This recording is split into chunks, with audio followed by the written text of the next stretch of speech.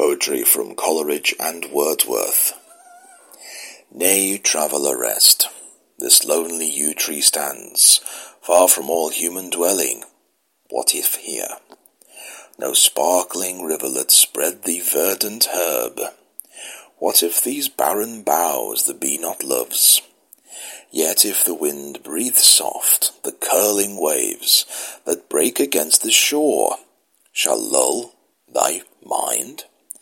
By one soft impulse saved from vacancy, who he was that piled these stones, and with the mossy sod first covered over, and taught this aged tree, now wild, to bend its arms in circling shade, I well remember.